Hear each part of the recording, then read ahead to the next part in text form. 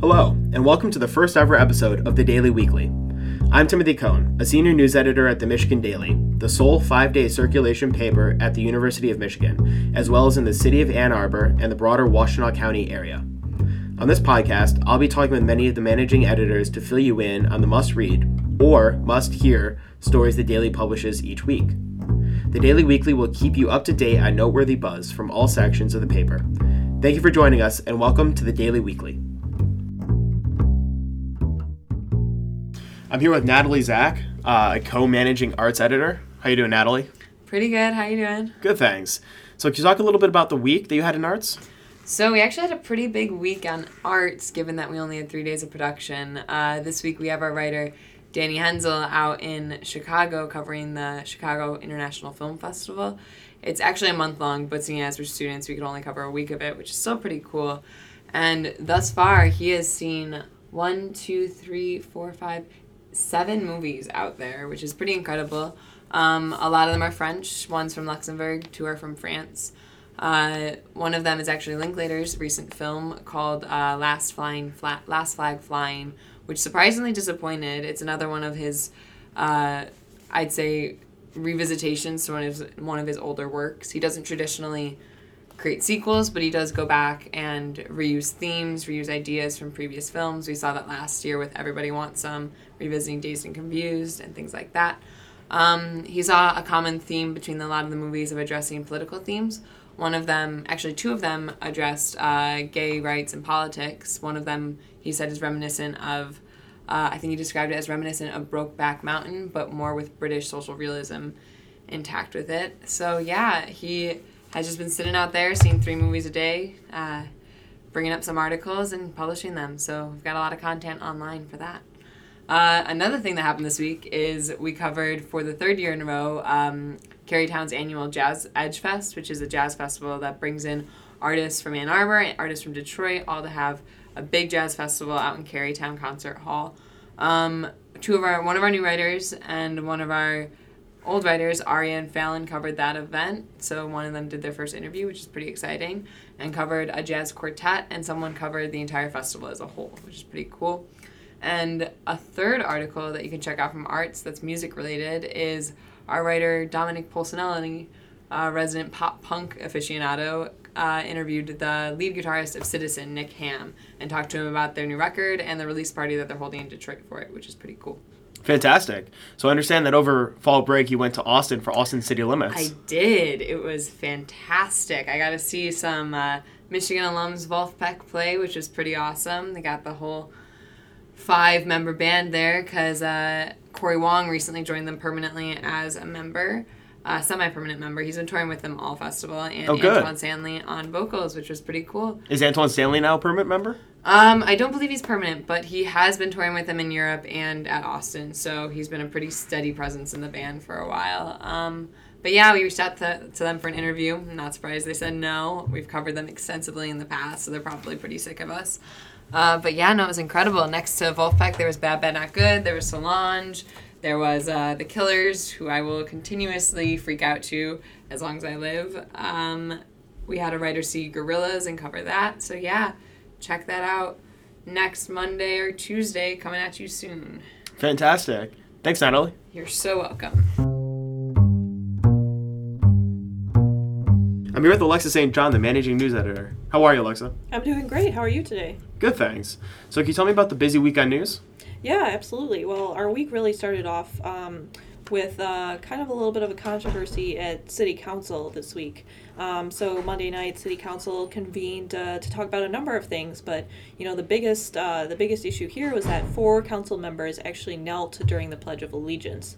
Now we know that this kind of takes along with the national attention towards kneeling during football games.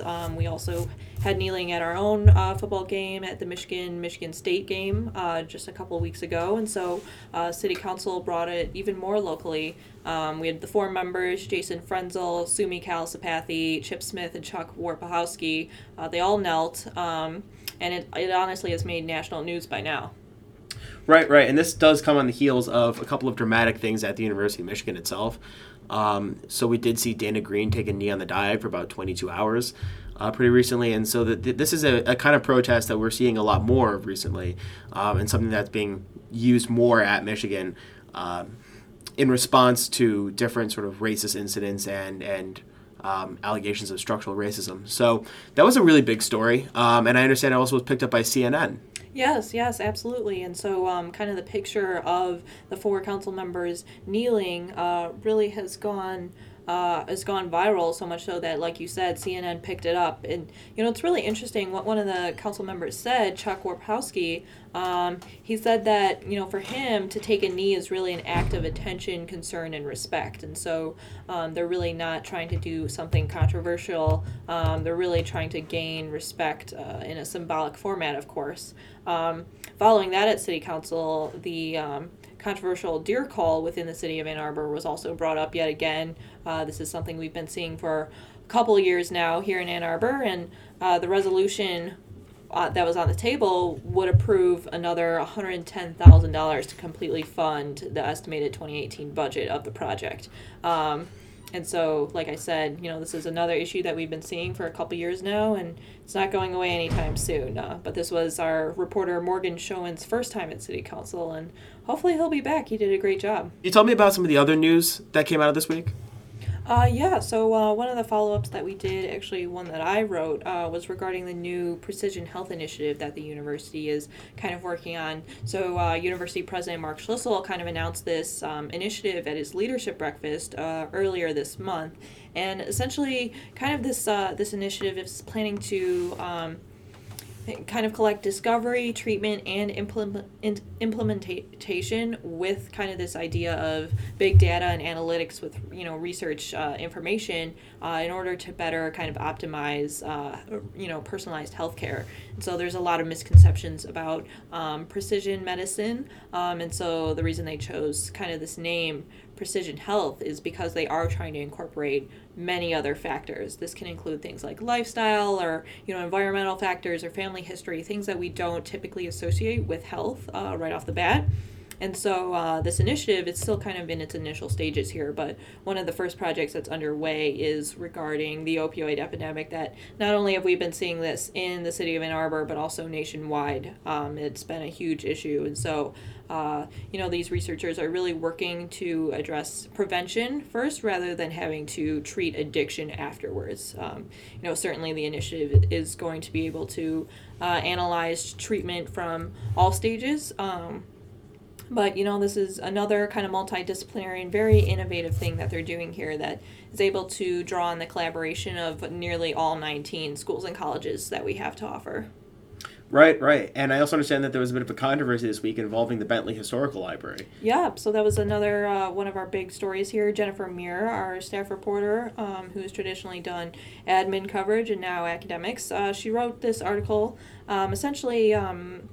A retired ophthalmologist, John Tanton, he was kind of an activist that opposed immigration and also founded the Federation for American Immigration Reform, donated several boxes of documents to the Bentley Historical Library, which is located on North Campus here. And only 14 of the 25 boxes that he donated here are currently open to the public for research, and 11 of those will be classified until the year 2035.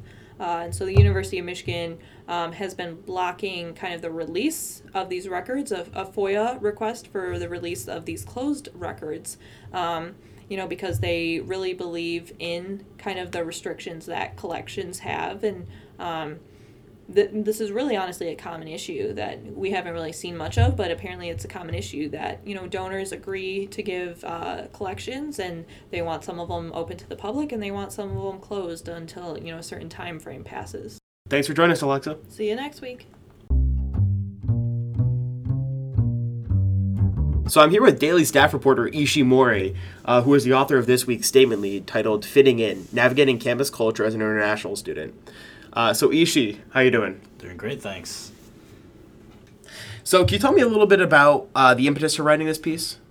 Yeah, so I was born in Japan, but I lived in America for 17 years now, and I've straddled across, both of my identities as a Japanese person and an American person. And, growing up, I lived in a community where there's a lot of Korean immigrants. and also, a good number of Japanese immigrants.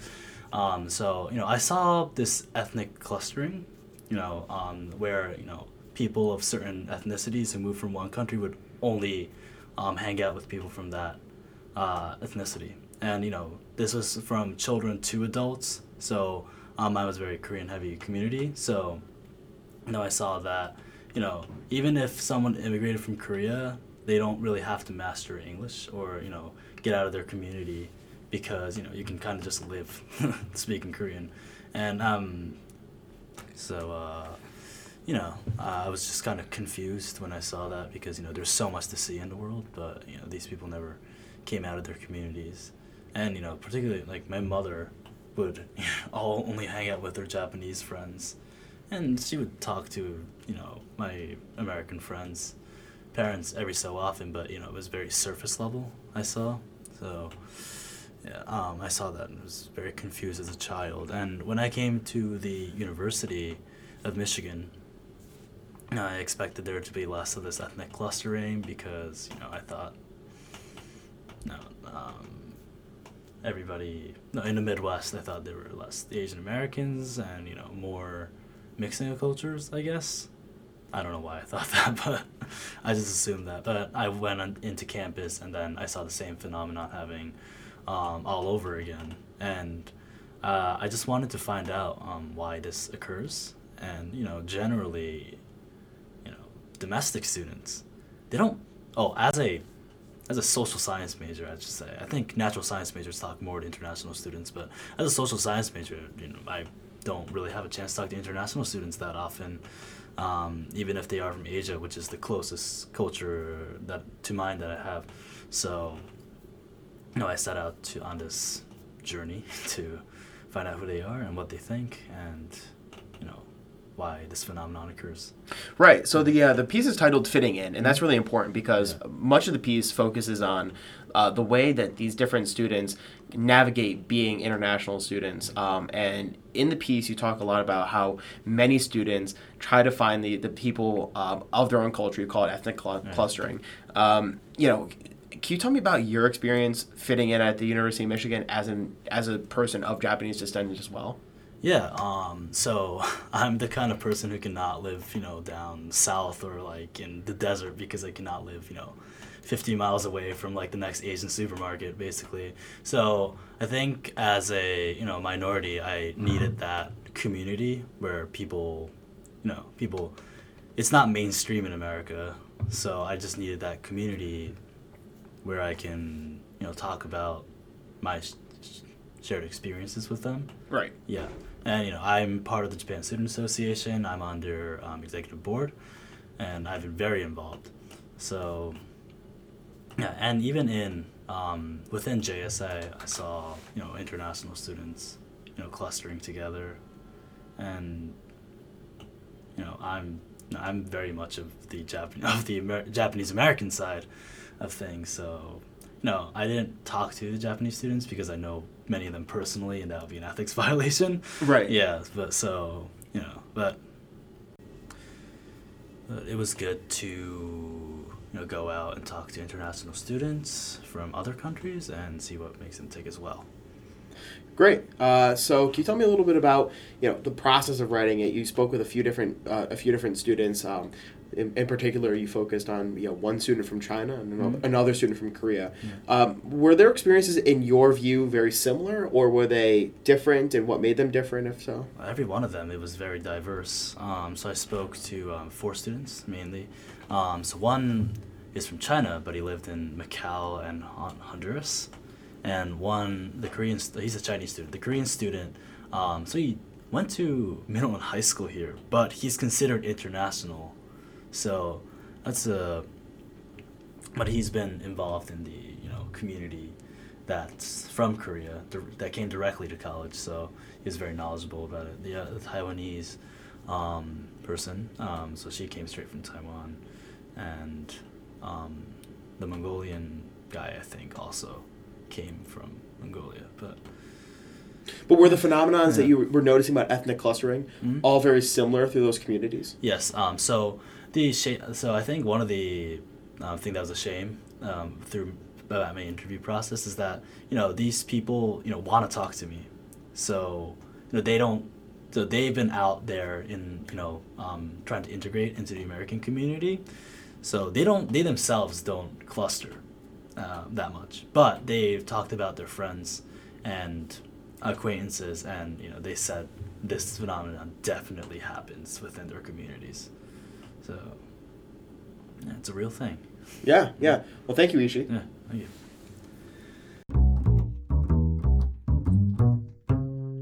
I'm here with Anna Palumbo-Levy, who is a co-editorial page editor. How are you? I'm good. How are you? Good, thanks. So, can you tell me a little bit about the content you put out this week?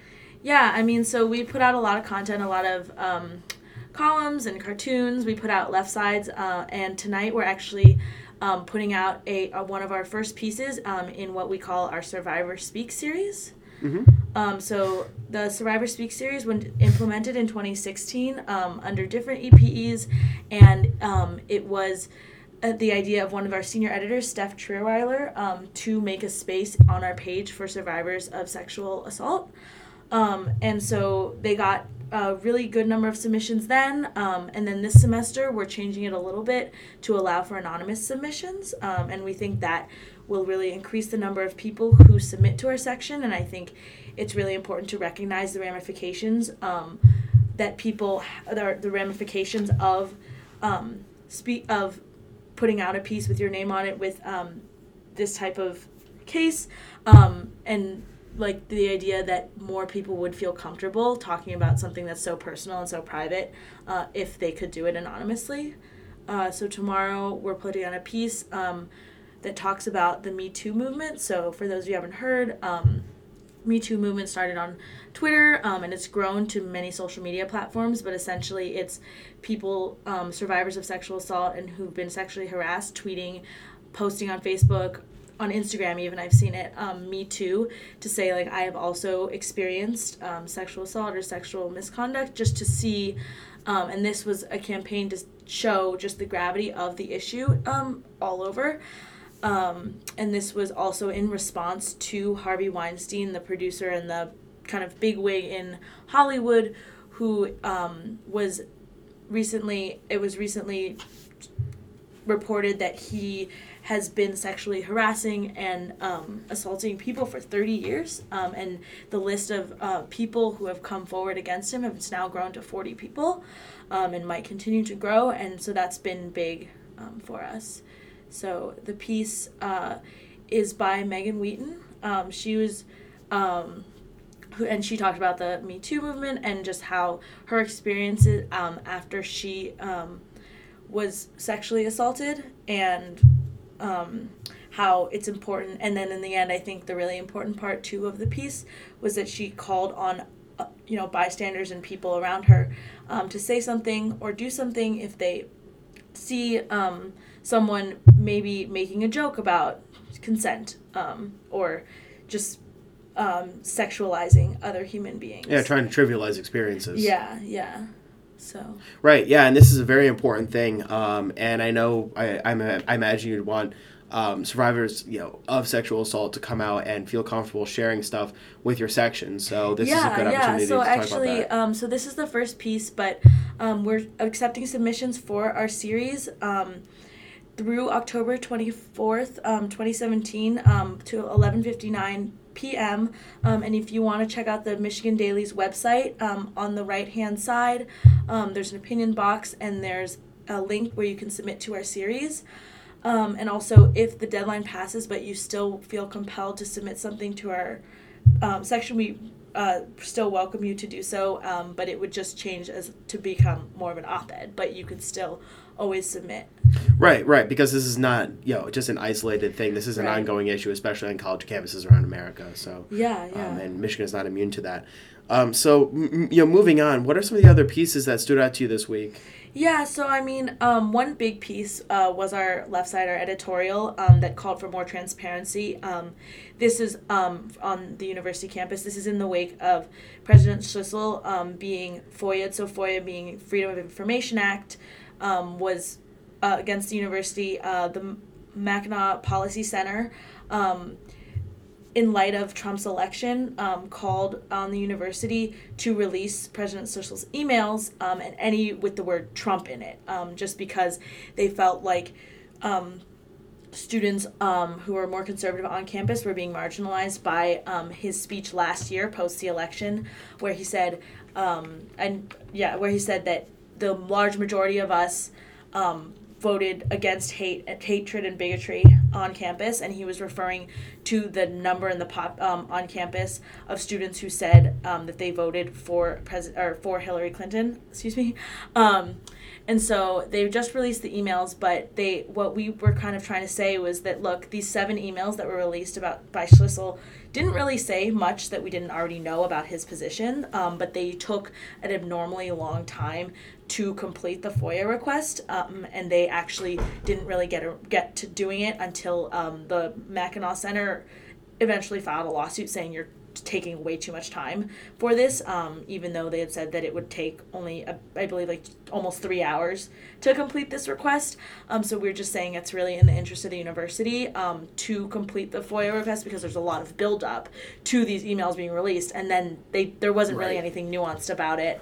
And it would look better on them in terms of students who are increasingly calling for the university to generally be more transparent. Right, and it's important to remember that the remarks that Schlissel made in the wake of Donald Trump's election was made to a crowd of at least over 1,000. I remember gathering on the Diag in a vigil style, right.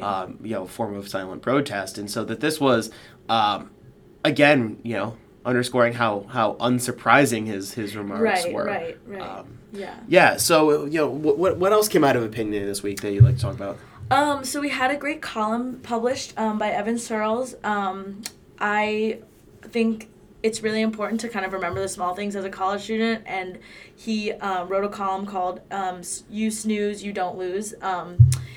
And I think that's really important to underscore the importance of mental health and the importance of sleep on campus, and being able to get enough sleep, because that actually makes you function better in a lot of ways. And also, I think it's just really important to remember that, like, this is like you only have, like, your body, you only have, like, you like, if you expend all your energy and then, like, it's important, I think, to remember, like, your health really comes first, and your mental health especially. I thought about this for me after President Trump's election. Like, it was really difficult for me for a while, and I just need to remember that my mental health and my sleep and, eating well and all those things were super important, because that's just number one. I mean, academics are important, but really you can't do all those things successfully without eating well, sleeping well, and being healthy. Exactly, yeah. Self-care matters in all aspects. Yeah, in all aspects, yeah. Yeah. And then, I mean, we've had some great cartoons. Nia Lee, I think, had a really poignant cartoon. So in the wake of the in the wake of, like, the racist flyers that were pushed out the racist the graffiti incident in reference to the defacing of door tags in West Quad last month, as well as the presence of white supremacist flyers around campus and in Ann Arbor. Yeah, thank you. So in the wake of all of that, she's pushed out a cartoon that just shows, like, the university. First she had kind of a series of cartoons. The first one, it was, like, the Block M standing up at a podium and, like, putting its, like, hands and, like, its fingers in its ears, going, like, la la la, and people are like, what are you gonna do about it? And they're like, la la la, like, solidarity, la la la. And then in the wake of the Vegas shooting, like, there's a image of, like, the United States, and it's, like, putting its fingers in its ears and it's going, la la la, solidarity, like, la la la, and then, what are you gonna do about mass shootings? And it's kind of just the idea that we often have these tragedies happen, we often have these horrible incidents on campus happen, but solidarity, just pushing out an email saying, oh, we're in solidarity with these people, it doesn't really do much when action is really what's needed. Mm-hmm. And we kind of ignore these big issues, like, even though we say it's so tragic, we ignore the fact that there needs to be something done about this. Right. Well, thank you for joining us, Anna. Yeah, thank you. I'm here with Bedal Mashami, who is a co-managing sports editor. How are you? Hi, I'm good, thanks. How are you, Tim? Good, thank you. So we had a big week in football. We had a win at Indiana, and you were there for it. Can you talk a little bit about that? Yeah, so we traveled all of the road games, as the 4-person football beat, and so we went to Bloomington, Indiana for the game. Side note, the traffic in Bloomington is crazy. They do a lot of construction in Indiana, apparently. I don't know if this is a regular thing or not, but it took us way longer than it needed to both get into the city and then get out of it on our way, back to Ann Arbor. But anyway, moving along back to the important Well, stuff. Michigan roads could use some work, too. Michigan roads could definitely use some work, but I prefer if they'd space it out so that, it didn't cause traffic backups that would last like an hour, Right. You want a short trip, the 5-hour thing it turned into 6 hours, 6.5 maybe. But yeah, anyway, that's besides the point. In terms of the game, though, Indiana pushed Michigan more than, anyone really would have ever expected going into the game. Indiana they're a relatively solid team in the Big Ten, but they're not really contenders in any way, shape, or form on a regular basis. So we kind of thought, as a beat, that it would be a cautious game for them just because they were coming off, the devastating Michigan State loss. And so it'd be an interesting question of, how would they respond? There was, on one hand, the idea that they were going to respond by blowing them out because, they were so upset that they'd had this one loss. But then, on the other end of the spectrum, it could have been a demoralizing loss where, they didn't play up to their potential. And we kind of feel like the game that actually happened fit into the latter category because there was no real reason for Indiana to be in that game the majority of the time, especially toward the end. The fact that, we all thought that Karan Higdon had iced the game with the nearly 60-yard touchdown run. I think it was with 10 minutes left in the fourth quarter. And so, for me, I was writing the game story at the time, and so I was starting to, craft the story and actually make sure, the flash would be ready for the time that the whistle was blown. But that's not at all what happened, It kind of became chaotic from there with Indiana's, touchdown pass it was, and then, toward the very, very end where there was the field goal as time expired. So, a lot of that, which we wrote about was, due to penalties that they really shouldn't. They shot themselves in the foot so many times. To have a program record 16 penalties in that game, you're just asking for a loss. It's kind of, it's actually kind of surprising that they didn't lose that game with how poorly they were playing. Not poorly, just with how sloppy they were playing, Right, and it didn't resemble hardball football, which is disciplined, not a lot of mistakes on your own part. It didn't seem like that. Yeah, no, exactly. That's one of his main mantras all of the time to the team in terms of, making sure that you don't let them beat you, that you don't beat yourselves, you make them beat you, essentially. But actually, if you look at them over the course of this season, that's kind of what they've been doing. They've been putting themselves in tough positions. Even going back to the Michigan State game, obviously that in that one it cost them dearly, but the turnovers have been an issue for this team all season long, and you can say that some of it has to do with the youth on the team, and they're still growing acclimated to each other and learning the playbook and everything like that. But on some level, you have to understand that the game isn't all that different that you don't know how to hold on to the football and make the small plays if the big plays aren't there. There were definitely certain times in that game where, especially in Michigan State, where John O'Korn probably shouldn't have thrown the ball when he did, but then also in Indiana, where he maybe waited too long and took a sack, or he hesitated and then missed his receiver. For sure, the Donovan Peoples-Jones one could have been a very deep touchdown, but he overthrew him by, I don't really even know how much, but obviously by enough that he couldn't catch it. So Right. So we managed to pull out a win in the game, though. The Michigan football team did, and we have this big game coming up at Penn State. It's a primetime whiteout game at Happy Valley. Can you give us a little preview of this? Yeah, so it's going to be the biggest game of the season for Michigan, which granted, you would always think that Michigan State would be that or Ohio State would be that, and especially with all of the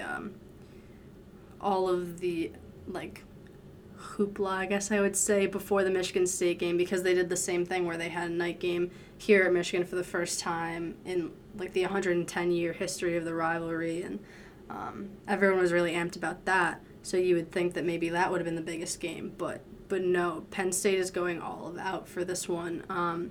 I feel like a lot of it has to do with the fact that Michigan routed them last year in kind of an embarrassing fashion. It was the score was 49-10, here in Ann Arbor this time last year, or I guess it was in September of last year, and people were very surprised by that result. Not only because Penn State was expected to contend that year, but then also that they actually ended up doing so just after that Michigan game. They went from that and just ran the table, all the way to the Big Ten championship game where they beat Wisconsin, and then they played in the Rose Bowl, and that was only it was the craziest, not the craziest, but it was a very, very it was an instant chaotic, classic. Right, the Rose Bowl game against USC that USC pulled out 52-49, I believe it was.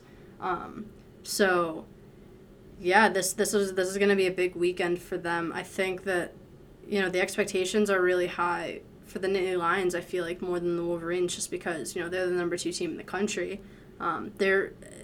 People could say that like there's a possibility that Michigan could win, but like on the surface, there's no real reason that Penn State should lose this game. Michigan is good, but they're not good enough. The defense will be there. Like they'll be able to slow down a very high-powered, Penn State offense led by quarterback Trace McSorley, I believe it is, and then running back Saquon Barkley. But on the opposite end of the field, Michigan's offense is just anemic. And, when you couple that with the fact that Penn State also has a very vaunted defense, it could spell trouble for Michigan on Saturday. Do you have any predictions on scores? Well, actually, I wrote the breakdown for us this week, and I did come up with one.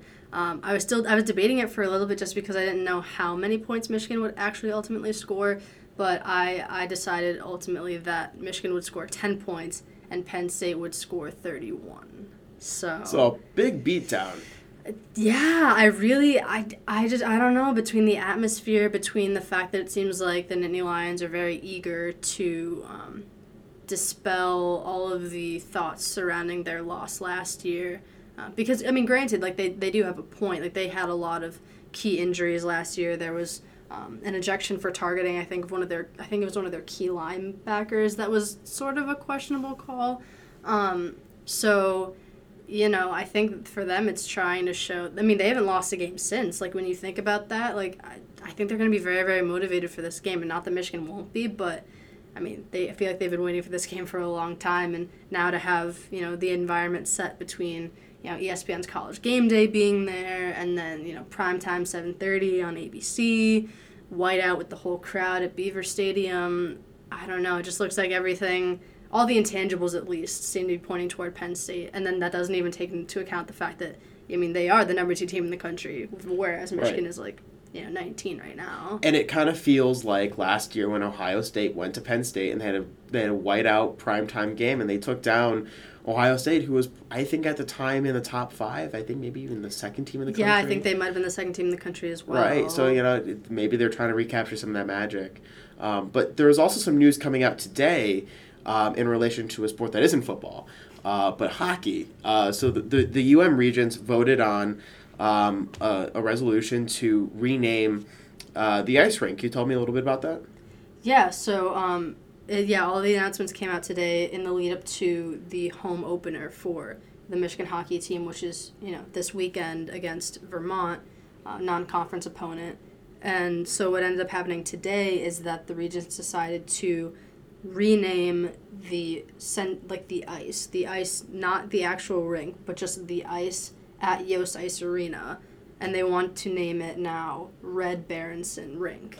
And so essentially they just want to honor, his legacy. He obviously contributed so much to the hockey program, basically, built it from scratch, made it what it is. Obviously won the national championship back in 1997, I want to say it is.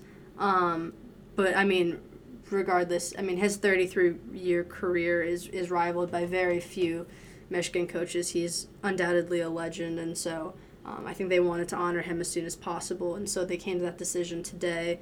I know that they're trying to implement his signature on each side of the blue ice at the rink, and then next year they want to actually replace the center ice logo that currently reads Yost Ice Arena, and they want to make it say Red Berenson Rink. So it's actually a pretty cool honor. I'm surprised they didn't actually rename the whole rink, to be honest. Granted, I know how famous and how legendary former coach Fielding Yost was for the football team back in the early part of the 20th century, but at the same time, if you think about Michigan hockey, you think about Red Berenson. Right. It's the house that Red built. Exactly. Right. That's exactly it. So, his legacy is forever intertwined with that program, and the program's legacy is forever intertwined with him. So, I mean, this for sure is the first step, but I feel like, in maybe the years to come, there will be more recognition for Red Berenson because, what he did for this Michigan hockey program, it can't be understated. Terrific. Thanks for joining us today. Yeah, absolutely. Thanks for having me.